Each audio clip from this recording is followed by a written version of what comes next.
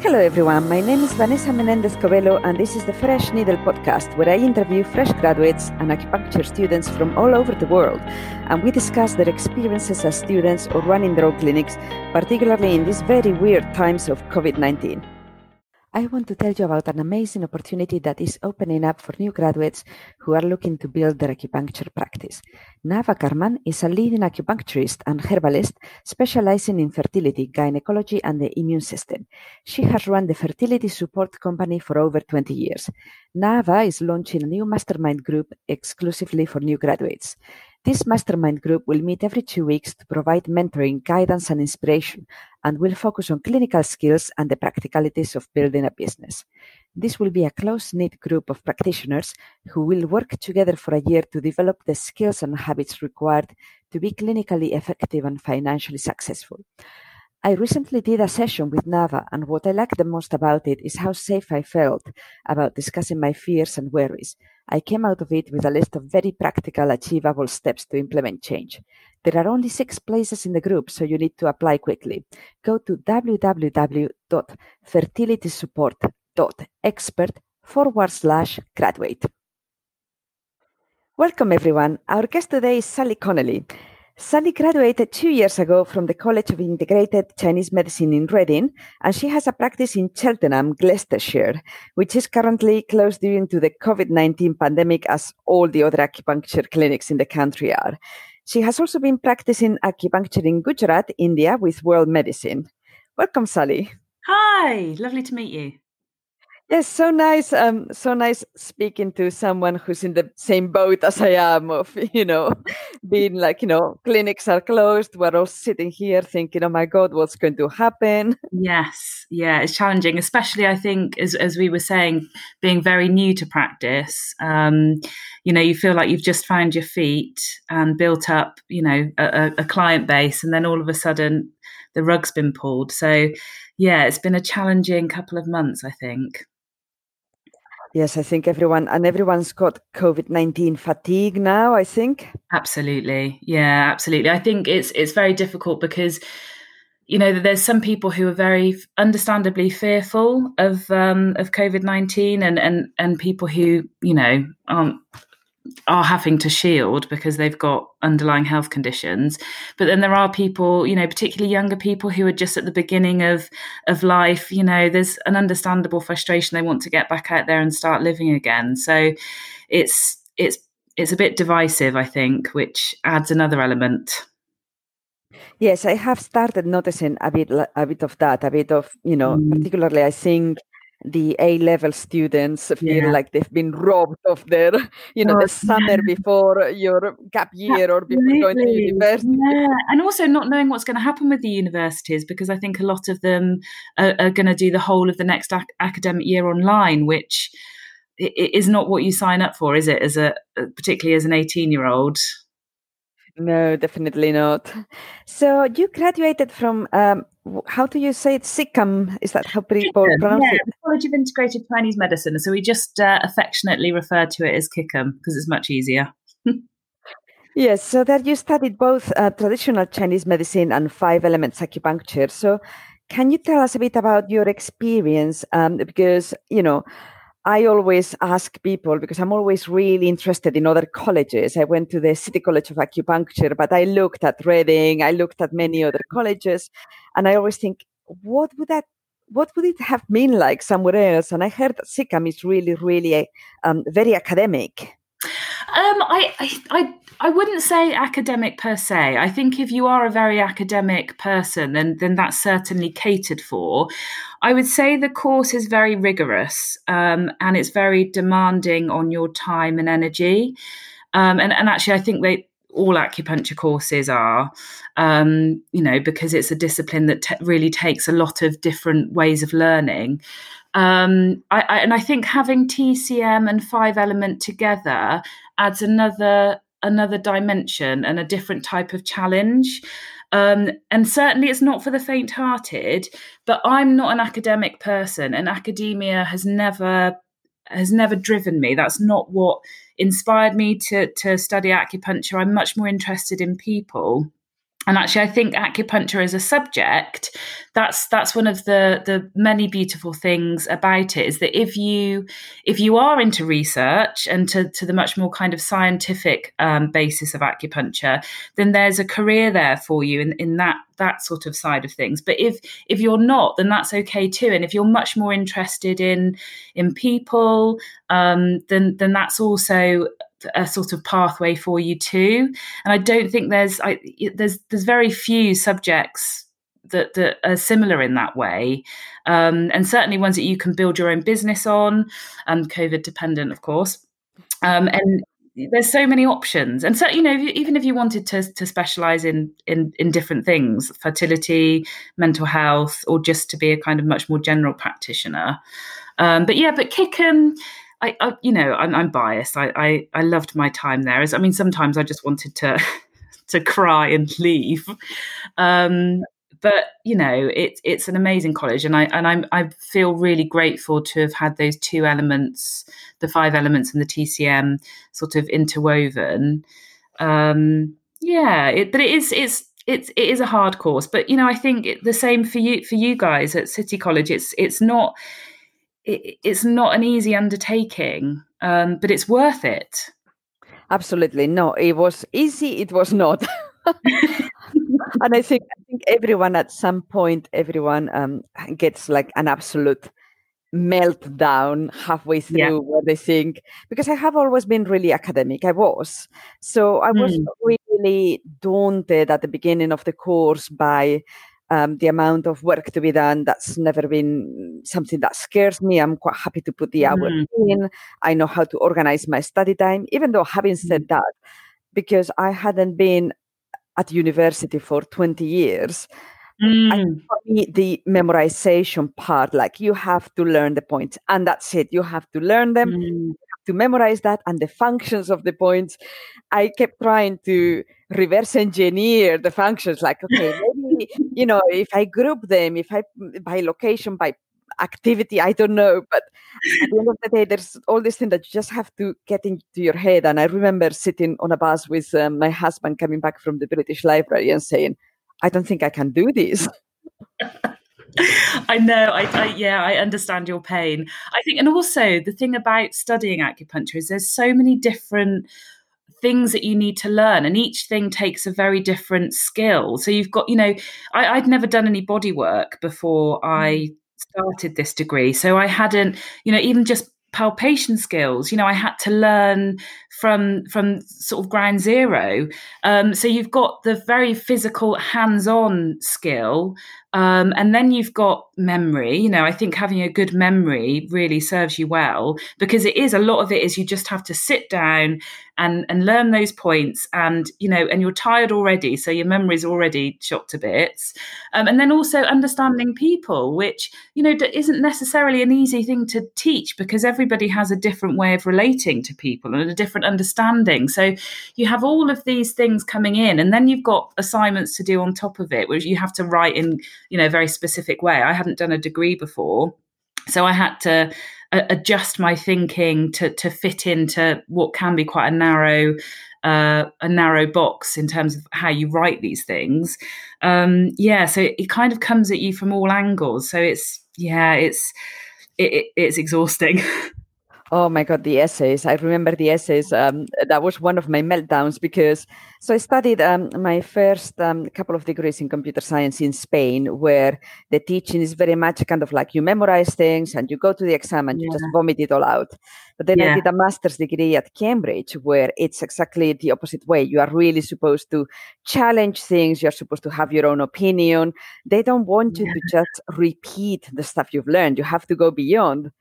So one of the first Western medicine essays I wrote for the CCA, I got told off because we had very clear instructions on what the essay was supposed to be about. But I found a really interesting line of inquiry when I was doing my research, and I just ran with it.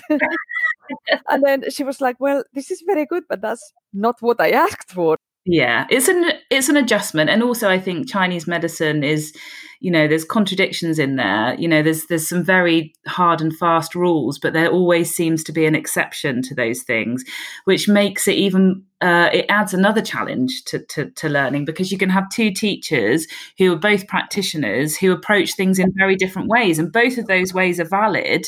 But it's just that, which one do you take, and how do you sort of implant that into an essay or into an exam? Like, whose course do you take?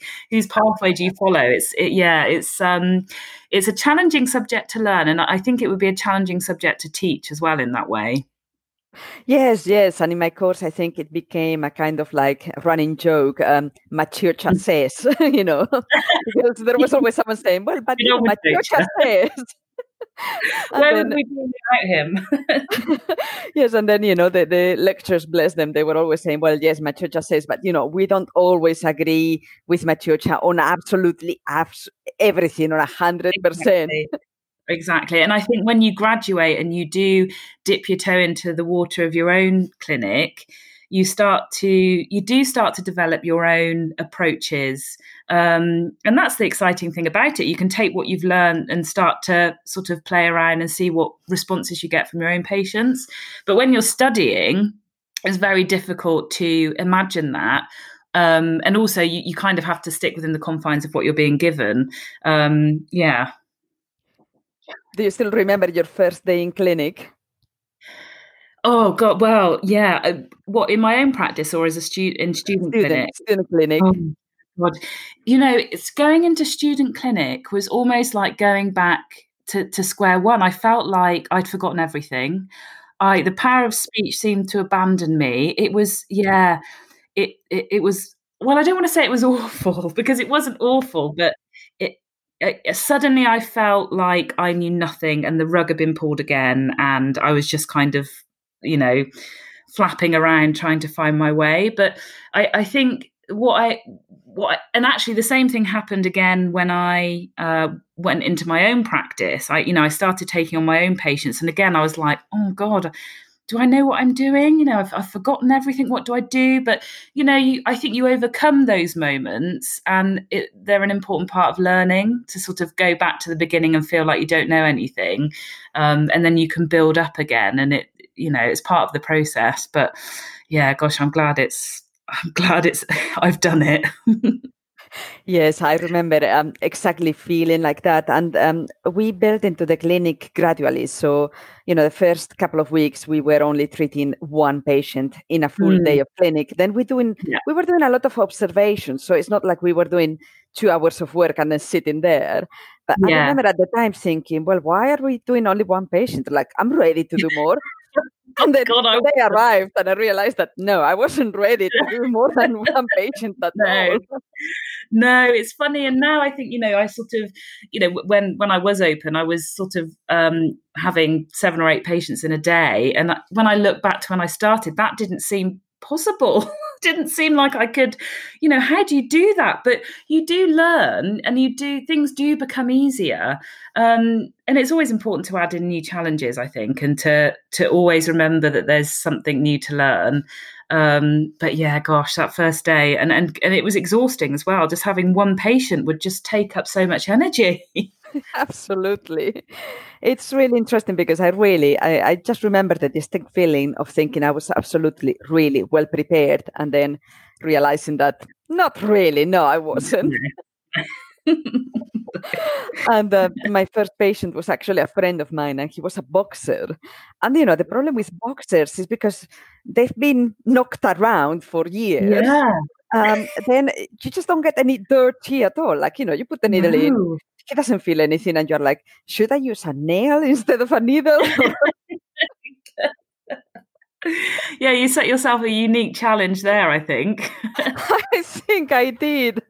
And I just distinctly remember him being super nice and super patient, but kind of sitting there thinking, is this it, really? Bless him. How does your college source the patients? Did you have to go out and find patients, or did they provide them? They source them for us, so they have they put out letters to the local community. I think we're encouraged to, if we do know. I mean, a lot of people travel to study there, so it doesn't always apply. But we are encouraged to invite people who can come to sessions to join the waiting list to be treated. But they do seem to have a steady supply of patients. And mostly local residents, because obviously that they're getting treatment at a slightly a reduced rate, albeit they have to sometimes be there for quite a long time, particularly when students are new to clinic. So which was quite nice because I think having somebody that you don't know, that you've never met before, and you can't anticipate what issues they might present you with, I think that's a good way of learning. And then when, I don't know how it works at where you trained, but for the last 3 months of being in clinic, we're in our I think it's called PQP period, which I actually can't remember what that stands for now. Oh, permission to practice, something like that. But anyway, so we were given permission to practice outside of college as a student practitioner. And this is one of the really good things about Kickham in hindsight, is that you had those 3 months to set up from home or from a chiropractor or wherever you had decided to treat as a student practitioner. So you could take your notes into college and have everything checked over to make sure that you're on the right sort of path with them in terms of your treatment plans. But having that experience of taking on patients on your own, in your own space, while still being at college. So you do start to do that as well. And to begin with, certainly I did, and I know a few of my colleagues who I was training with did, you take on people you know. So I started treating my parents and using them as case studies. Which was, you kind of did have to do that, because sourcing patients and having the confidence to kind of advertise yourself and put yourself out there I think that takes a bit more time. But when it is someone I think you can be a bit more relaxed about your approach. You just feel more comfortable, don't you, when it's someone But having those last 3 months at Kickham, it kind of guided me into my practice, because I'd already started doing a bit of marketing, like business cards and that kind of thing, and a bit of word of mouth. So by the time I did graduate, I was in a position where I already had 4 or 5 patients a week from that time period. And some people aren't necessarily ready for that. I think everybody's in a unique position. Some people have children and they want to have a break after studying, but if you do want to hit the ground running, then that option's there for you. So that was an invaluable part of the course, particularly for me, because I was really keen to start working and earning some money. Ultimately we need to pay the bills, don't we? Oh, yes, we do. But that's really interesting. No, the view at CCA was from the very beginning, they wanted us to start marketing ourselves, and they really wanted us to work on finding patients. So what they did is they had a list of the regulars. So they have people that have been going there for years, because they have many kind of like lifelong complex diseases that they get help with, throughout every academic year. They're there. So you can treat a patient up to, I think it was 8 weeks, and then you pass the patient. It's not a thing. There are people. You pass the patient on to someone else. I was very keen, as you were. So I did a lot of marketing of. I really tried to get a lot of friends and people local to my area, because I live in North London and it was easy to get to the clinic from there. What I found, which was really interesting, because I like to do statistics. So I like to look back and think, okay, how did this all work? So what I found is that by doing this, I was getting a lot of patients that were only coming in for 2, 3, maybe 4 sessions, because my world is a world of yoga teachers and a world of fitness people. And quite often what happens is, they get a little bit of back pain and you treat them 3 times and off they go happy again. While the patients supplied by the college, you get to treat them for 8 weeks and then, they go on to someone else, but you've not fixed them. So that was a really interesting thing for me to notice. Yeah, and interestingly, I think starting out when I set my practice up, um, I think it's different for chronic conditions, and certainly it was the same at Kickham. We had patients in student clinic who have been coming for 15 years, and would just keep going, and it was part of their healthcare regime. It was just had become part of their lifestyle, and certainly I think when people are used to acupuncture and know that it can be used in that way, they're much more committed, and certainly when it's affordable. And when I started outside of Kickham, I'd have the same thing, people coming for 2 or 3 sessions and then off they go. And certainly with back pain, sometimes 2 or 3 sessions does it. And, sometimes one session sorts them out and off they go. But then I got to the point that when I built up a bit more confidence, I felt able to say to people, please consider having 6 weekly treatments. So 6 weeks worth of treatment, essentially, when you start out, because acupuncture is an accumulative medicine. And I felt that almost as much as, I think charging money sometimes can be an issue, a stumbling block for new students. And certainly the exchange of money in the early days, I was like, oh yeah, can you pay me now? Is that okay? I'm actually going to earn money for this because I love it and I would happily do it and have done it for free. I enjoy helping people. But I actually came to the conclusion that by saying to somebody with what could be viewed as an ongoing problem that I would see them once and see how they go, it was doing a disservice to acupuncture, I think. So I kind of built up the confidence to say, please consider 6 weeks worth of treatment, because then you'll really be able to understand how acupuncture can help you. And at that point, when they get to the 6-week period, I would say to them, okay, so go away for a couple of weeks, see how you feel.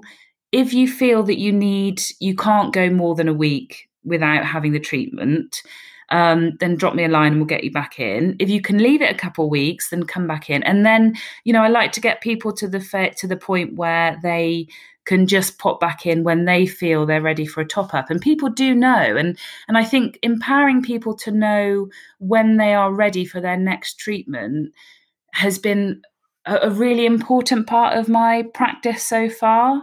And it's also helped me to build up some loyal patients who know that they don't have to commit to lots of sessions, but they also know that if they want the best from acupuncture, it has to be woven in to lifestyle change and part of healthcare. And I think acupuncture as a treatment modality, is that's how it should be viewed to me, in my mind. And certainly with the patients that I have been lucky enough to treat, that's what I see in my own clinic.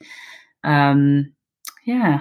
Yeah, and there's so much power in getting regular treatment. Like quite often, when I tell people that I have been receiving acupuncture, every 2-3 weeks for probably 10 years now, and they always ask, "Oh, were you that sick?" And it's like, no, actually, I never got that sick because I was receiving that acupuncture regularly. And I always find it really interesting how, unless they're really desperate, people are not so willing to invest that money, while sometimes they are willing to invest the money on, a manicure, or if they're I don't know, going to the football or something like that, or, men have manicures as well. But what I mean is that there's this whole kind of so-called wellness trend, which is about self-care, but it seems self-care in a slightly, I hate to say shallow, but a little bit superficial way, because yes, I love getting my nails done. I really do. And the only reason why I gave up on dyeing my hair is because I was starting to get an allergy from it. But it never goes as deep as actually getting an acupuncture treatment. It just does not. No. And I think that there's the extrinsic self-care and then there's the intrinsic self-care. And I think, we do live in quite an extrinsic world. We get a lot of gratification from outside validation. I think you only have to look at Instagram to see that in practice. And, there's nothing wrong with wanting to look your best. I mean, I'm really looking forward to getting my roots done because everyone's going to know I'm not a natural blonde at some point.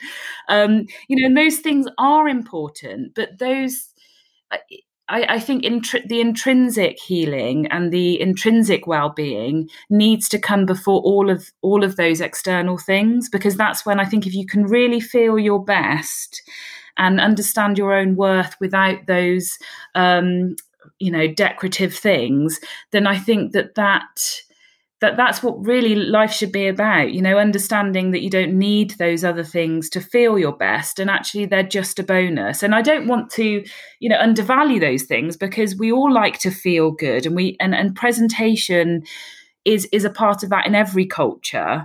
But it shouldn't be prioritized over and above well-being on a physical and mental health level. And I think, a lot of the new patients that I take on who've never experienced acupuncture before don't necessarily understand in how many different ways acupuncture can help you, and that, you might have a very physical pain that's rooted in a very emotionally difficult time in your life. And I think the more people understand that, then the more acupuncture will flourish as a treatment, and as an industry as a whole. And I think certainly at the moment, I think with COVID-19, I think everybody's very rightly invested on a cure and on a vaccine, which is great, and those things are life-saving, and we need those things. But I think as a society, and particularly in the West, we need to understand that we need to prepare our bodies for time periods like this. I think we have a responsibility to ourselves and others to keep ourselves as well as we possibly can, so that when we enter situations like this, our bodies are as prepared as they can be. And this is not always easy. I struggle with, sometimes my weight fluctuates. I enjoy eating. All of those things are really difficult. But I think our attitude towards medicine needs to shift more to a lifestyle medicine.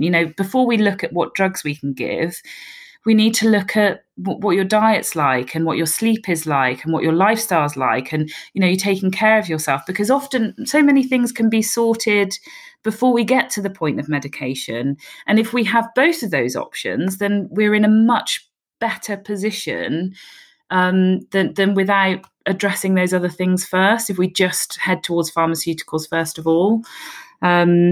Sorry, I went off on a slightly different thread there. But No, I love that train of thought, because for me, it's that difference between, so health, if you talk to a Western medical doctor, he or she are going to define health as a lack of disease.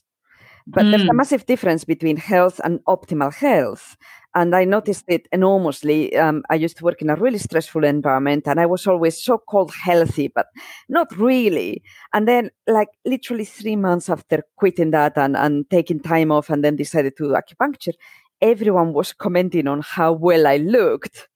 And it's not because I was doing more facials or anything like that. It was just that I wasn't under so much pressure, and I was cooking a lot because I was at home. So I didn't have to get my lunch from, Pret or the sandwich shop, or I didn't drink my coffee on the go. I had time in the mornings to, wake up and have my day. And I think that's really where acupuncture really helps enormously. So I wonder if all these people that have either suffered with COVID or been a bit, scared or depressed or suffering through this lockdown, afterwards are going to be like, well, actually, we just realized that health is a huge thing that really we need to start focusing on more.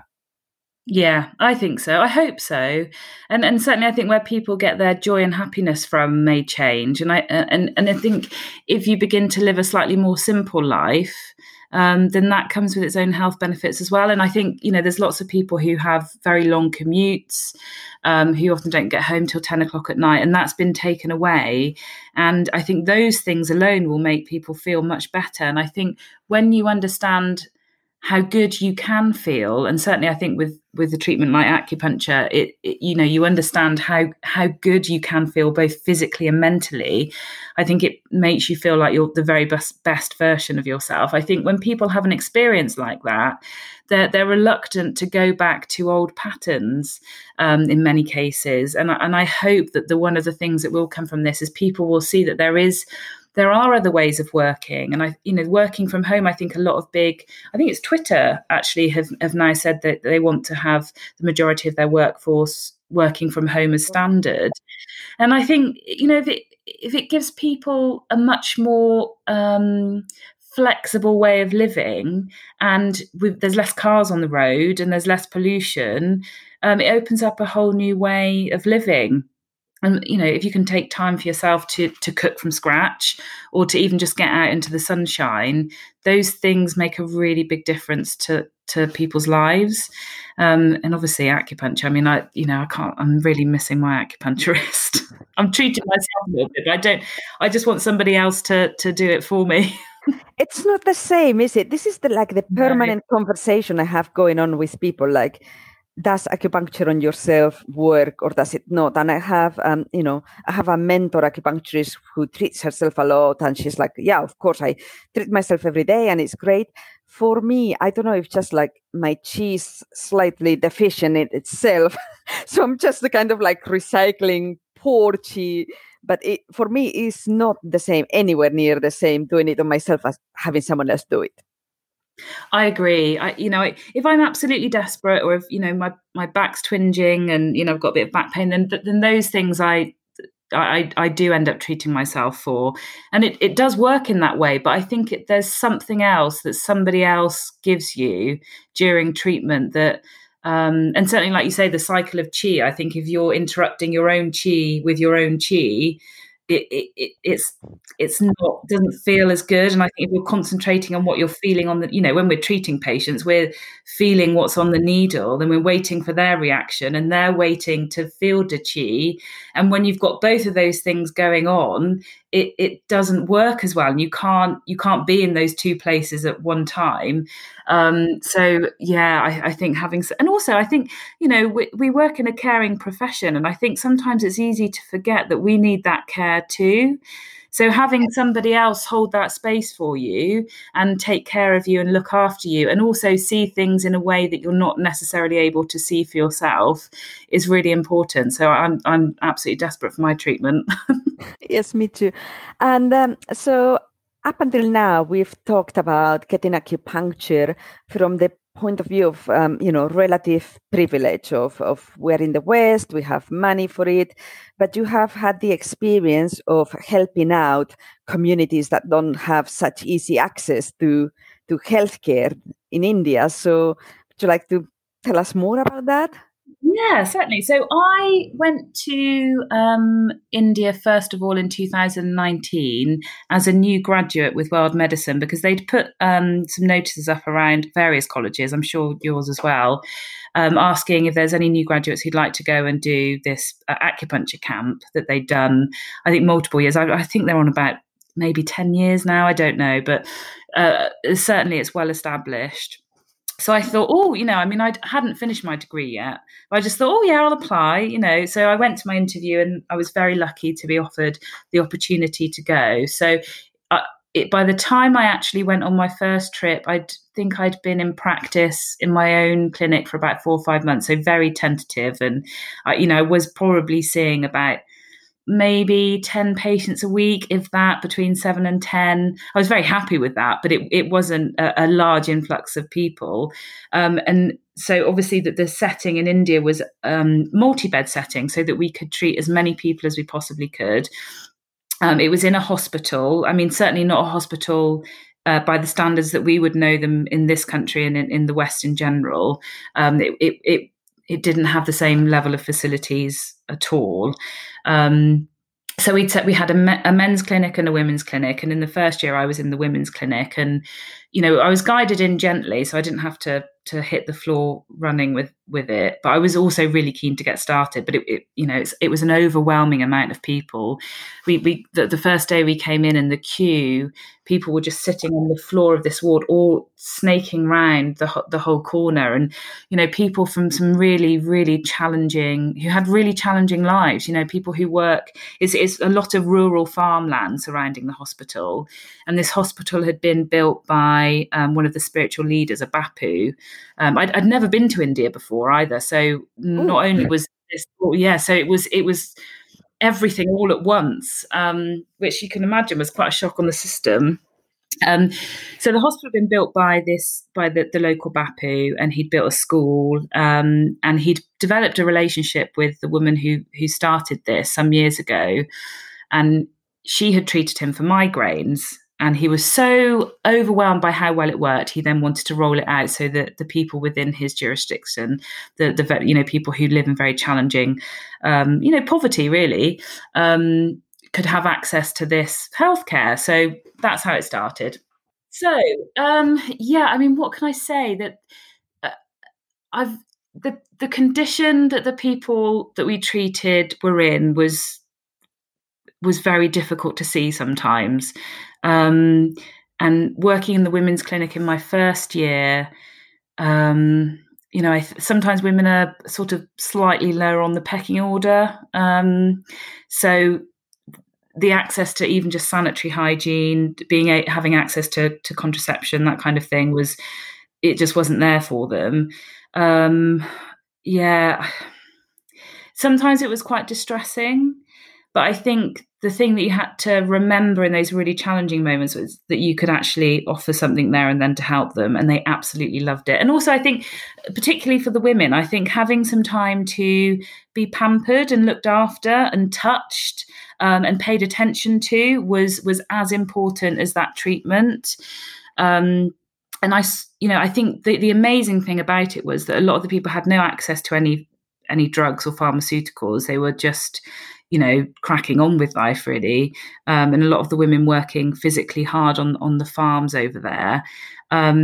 So you were really able to see what acupuncture could do in very challenging circumstances, and how powerful that can be with very minimal intervention, sometimes very few needles, and it could bring about such change and enable people to feel better physically and mentally. It was such a gift to be able to give. It was really such a privilege to be able to help people. And also, I saw one particular woman in my first year who was a real standout case. And when and bearing in mind, I was quite a new graduate. I mean, I was like, oh God, suddenly again, I felt like I didn't know anything.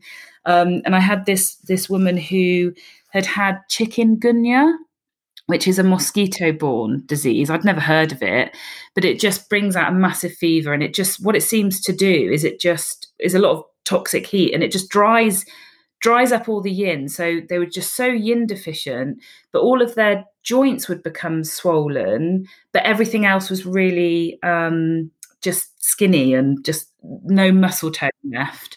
And it would just leave them with terrible aches and all sorts of things. And this one particular woman had chikungunya, and it meant that she wasn't able to dress herself in the morning, and she certainly wasn't able to go out and work on the fields to help her husband as she was doing. And she actually said to me, which was really upsetting, she said, I just want to shoot myself. I just want to die. I can't take this anymore, because she was in so much pain and there wasn't anything to be done for her. And she was very poor, so her diet was very limited. And I took her pulse, and it was about, I think it was about 45 beats per minute. And it was so irregular that I'd never felt anything like it before. And I thought, this woman is on this, she's not going to survive. Like this, she just doesn't feel like there's any life in her at all. So obviously I didn't really know how to start, but I thought, well, anything I do is going to help her. So I can't remember what I did first of all. I think maybe I just opened the Chongma. I think I did Heart 7. I don't know. I kept it really simple, and I I hadn't had very much clinical experience at that point. So I just kept it simple and did what I knew. And it's just a very nourishing treatment. I just tonified. And off she went. And I'd asked her to come back, not the next day, but the day after, because they have to come for at least 3 sessions and they're allowed up to 6 over the time period that we were there. And she came back in and it was like a different woman. She said she'd been able to dress herself that morning, rather than getting her daughter to help. She just had a bit more sparkle in her eyes and her pulse was regular. I think Wow. It'd gone up to 67 beats per minute and it was just regular. And that was after one treatment. And that just absolutely blew my mind. So she continued to come. She was so lovely. She continued to come. And by the end of her 6 treatments, she was able to go back out working into the fields, which, I mean, in an ideal world, she'd be able to rest and really recover. But it's not an ideal world, unfortunately. So she had to go back out and help her husband. But she felt better and she looked better and she was better. To a certain extent. So I was able to help somebody to recover in that way and to regain some independence, and to be able to work for a living. That's like such a powerful thing to be able to help with, just with a few needles, Yeah, and I have a friend who worked in Mysore, India for many years, helping Odanadi, which is a really, really lovely organization. They actually help people that have been abused, basically sexually exploited.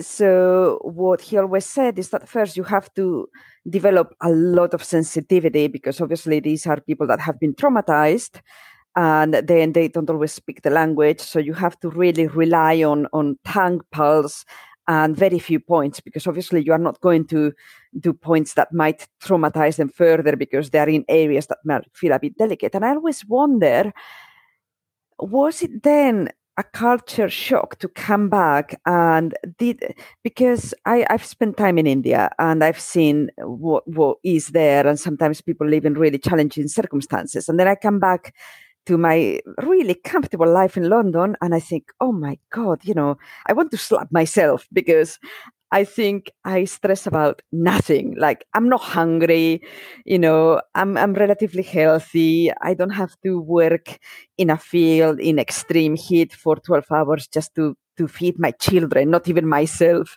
So did you have a bit of culture shock in that sense?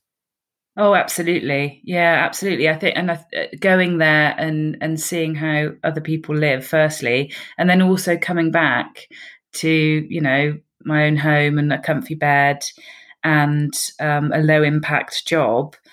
And also working with people who had a different set of problems coming from a very different place, be that work stress or, but actually when you've got all your essentials met, that's a place of privilege. But that doesn't mean that those people's problems weren't just as valid. We live in a different set of circumstances. And I think I had to really wrap my head around that. And it's quite a challenging thing to do. And also, the people in India are so generous and so welcoming. And that the lady that I spoke about wanted me to come to her house for a coconut, because that was all she could offer me. And she brought her daughter in to meet me. And what happens is towards the end of the treatment, when they start to feel better, they start to say things like, you're a god. And that is very, very upsetting, because it's not about that. You're just there as somebody who wants to pass on what you're able to do, and to, when you're in a position of privilege, you have a responsibility to help others.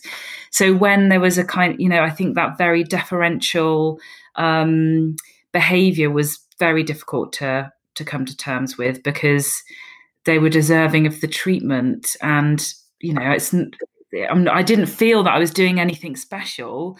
If anything, it was the privilege to be there was mine, to be able to experience how other people live and to be able to use what I've learned to help people. That I'm lucky to be able to do that. And coming back, I think it did take me a while to adjust and to get back into my own practice and living my own life. And certainly it's something I've been thinking about, when you look at the protests in America at the moment and white privilege, and I am wary of that kind of white savior mentality of going to a country that doesn't necessarily have all the riches that we have in the West, and offering help when actually is that the right thing to be doing. So that was a challenge for me as well, because I didn't want to be walking in there and being like, oh, look what I've got to offer these poor people, because that's not how I felt about it. And one of the lovely things, particularly about working in the women's clinic, is that we had a translator, so we were able to actually, get up quite a lot of chat. And, all of the issues that women have are the same there, but they just don't have the same resources that we have, be it painful periods and talking about periods and having children and men and, or, relationships with other people and, romantic relationships. All of those things were common ground. It's just that in the West and more developed countries, we have much more comfort to help us through those things. But having those common factors was lovely, just to be able to chat to them, just like, chatting to your girlfriends. We had there was humour there as well, and an understanding, because I think even when, obviously with the translators, it's a more convoluted way of communicating, but even just, there's eye contact, and, they were so funny and so lovely, and they just wanted to like touch you because they hadn't seen someone with blonde hair before, all those sorts of things. And you could just have a real laugh. And so that helped to make it all a bit easier in terms of seeing people who don't have what we have. But also, I think when all of those things are taken away, you're much more connected to life in a way. I think they're much more connected to their own survival.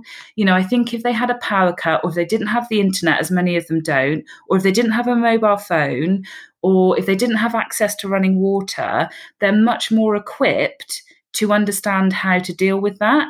And I think, even just seeing what's happened with a pandemic is that actually life is probably, I know they're on lockdown in India too, but they're much more able to live on the bare minimum, and we don't have that skill. And I think that takes us away from really being connected to life and death. I think we view death as something that is absolutely shouldn't happen, and we do everything we can to avoid it, but ultimately it's a part of life. And I think if you're living in much more challenging conditions, death is much more of a part of that. So you, in a way, I think you appreciate life more. And I think that's the one thing that I feel is lacking for me here at home, is that we don't have that value placed on life in the same way, because we assume that there'll always be something to keep us alive, and we don't necessarily have the resources to do it for ourselves. If that makes sense. It makes a lot of sense. And I remember reading years ago that it was a study that tried to correlate wealth with happiness. And the conclusion was that, and it didn't matter which city you were on, the amount of money would vary, they could adjust for the city. But the conclusion was that as long as you have a shelter, as long as you've got a roof over your head, and you've got health, and you've got food, and, maybe just something a little bit extra to give yourself some fun to play with. And, it doesn't necessarily have to be a trip abroad every year. If you have space for your kids to run around, that might be it. You get to a level of happiness that then more money doesn't necessarily increase. And I think that's what we've forgotten, that our needs are covered, and really we have what we need, and somehow still our Shen seems to wander away for reasons that we don't always understand. Yeah, absolutely. I absolutely. And I think that and I think actually, again, that the whole situation with lockdown and the pandemic, and I think it's very easy to say we should stay in lockdown, and we shouldn't go back out and go back to work. It's easy to say when you have a lovely house and a lovely garden and access to technology and an iPad and that kind of thing. And I think if you don't have that, it's different, isn't it? And it's a whole other set of challenges. And I think this has highlighted the contrast between the haves and the have-nots within certainly within British society. And you do have to question how much do we actually need to be happy? I think it's very easy to fall into the trap of wanting more. And certainly I'm guilty of it as much as anybody, thinking, oh, it's nice to have nice things and it's nice to strive towards those things. But I think understanding that those things are not going to bring you happiness, that's a really important thing to remember. And I think to be able to realize that is a gift as well. To get to the point in life where you know that actually those things aren't going to make you happy. Because I think some people will never realize. They'll always be striving for something, be it materialistic or otherwise. To actually be in the moment, to be happy with what you've got is, it's a good place to be, but not necessarily an easy place to get to, I don't think. Absolutely. So have you got plans for reopening? I mean, at the moment, we have the potential date of 4th of July, I think. That's what the government says might be the day that we can go back to work, but it's not clear.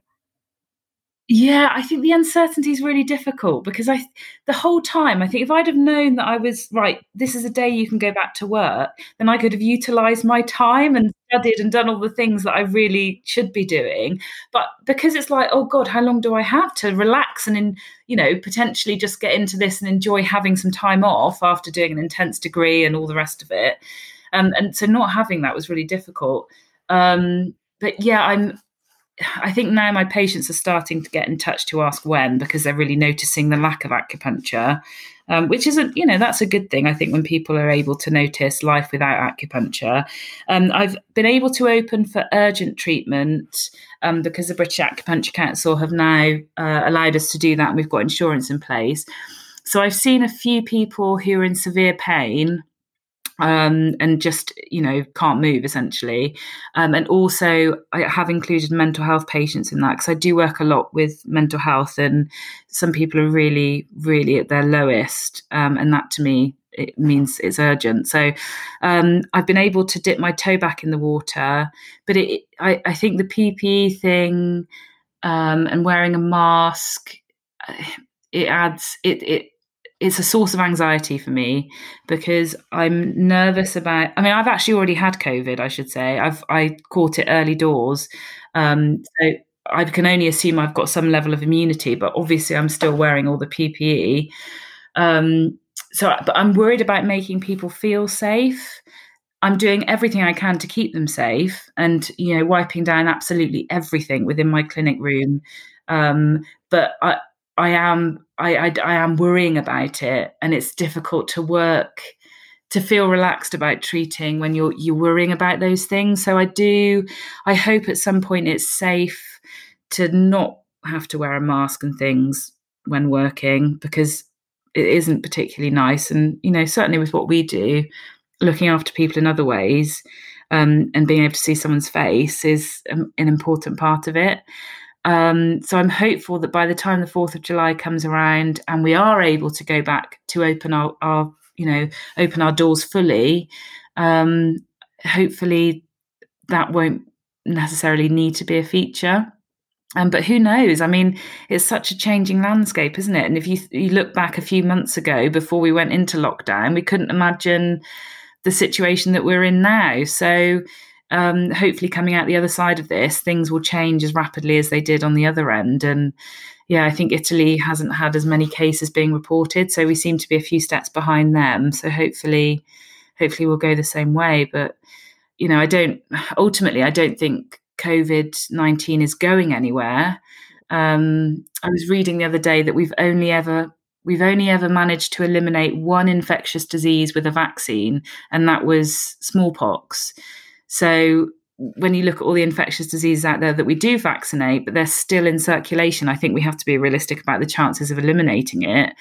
We're just going to have to learn to live with it and look after ourselves as best we can, so that we are in a good position to fight it if we need to be.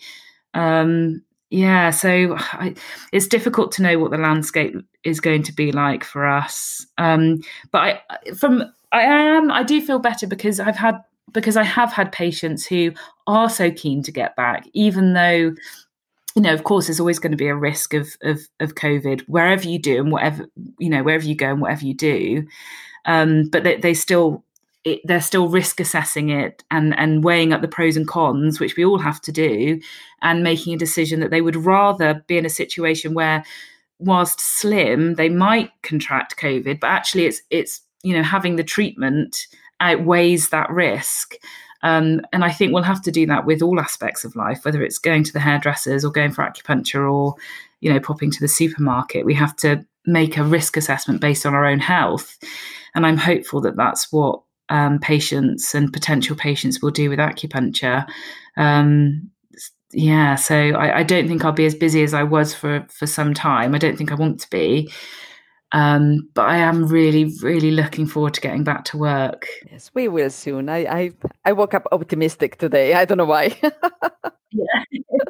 But it's an ever-changing thing, isn't it? I think some days I feel great and I'm like, right, it's all going to be fine. And other days I'm like, oh, just get me a gin and tonic. Yes, no. So today, I don't know if it's the sunshine or what, but I woke up optimistic. So I think it's good. Great.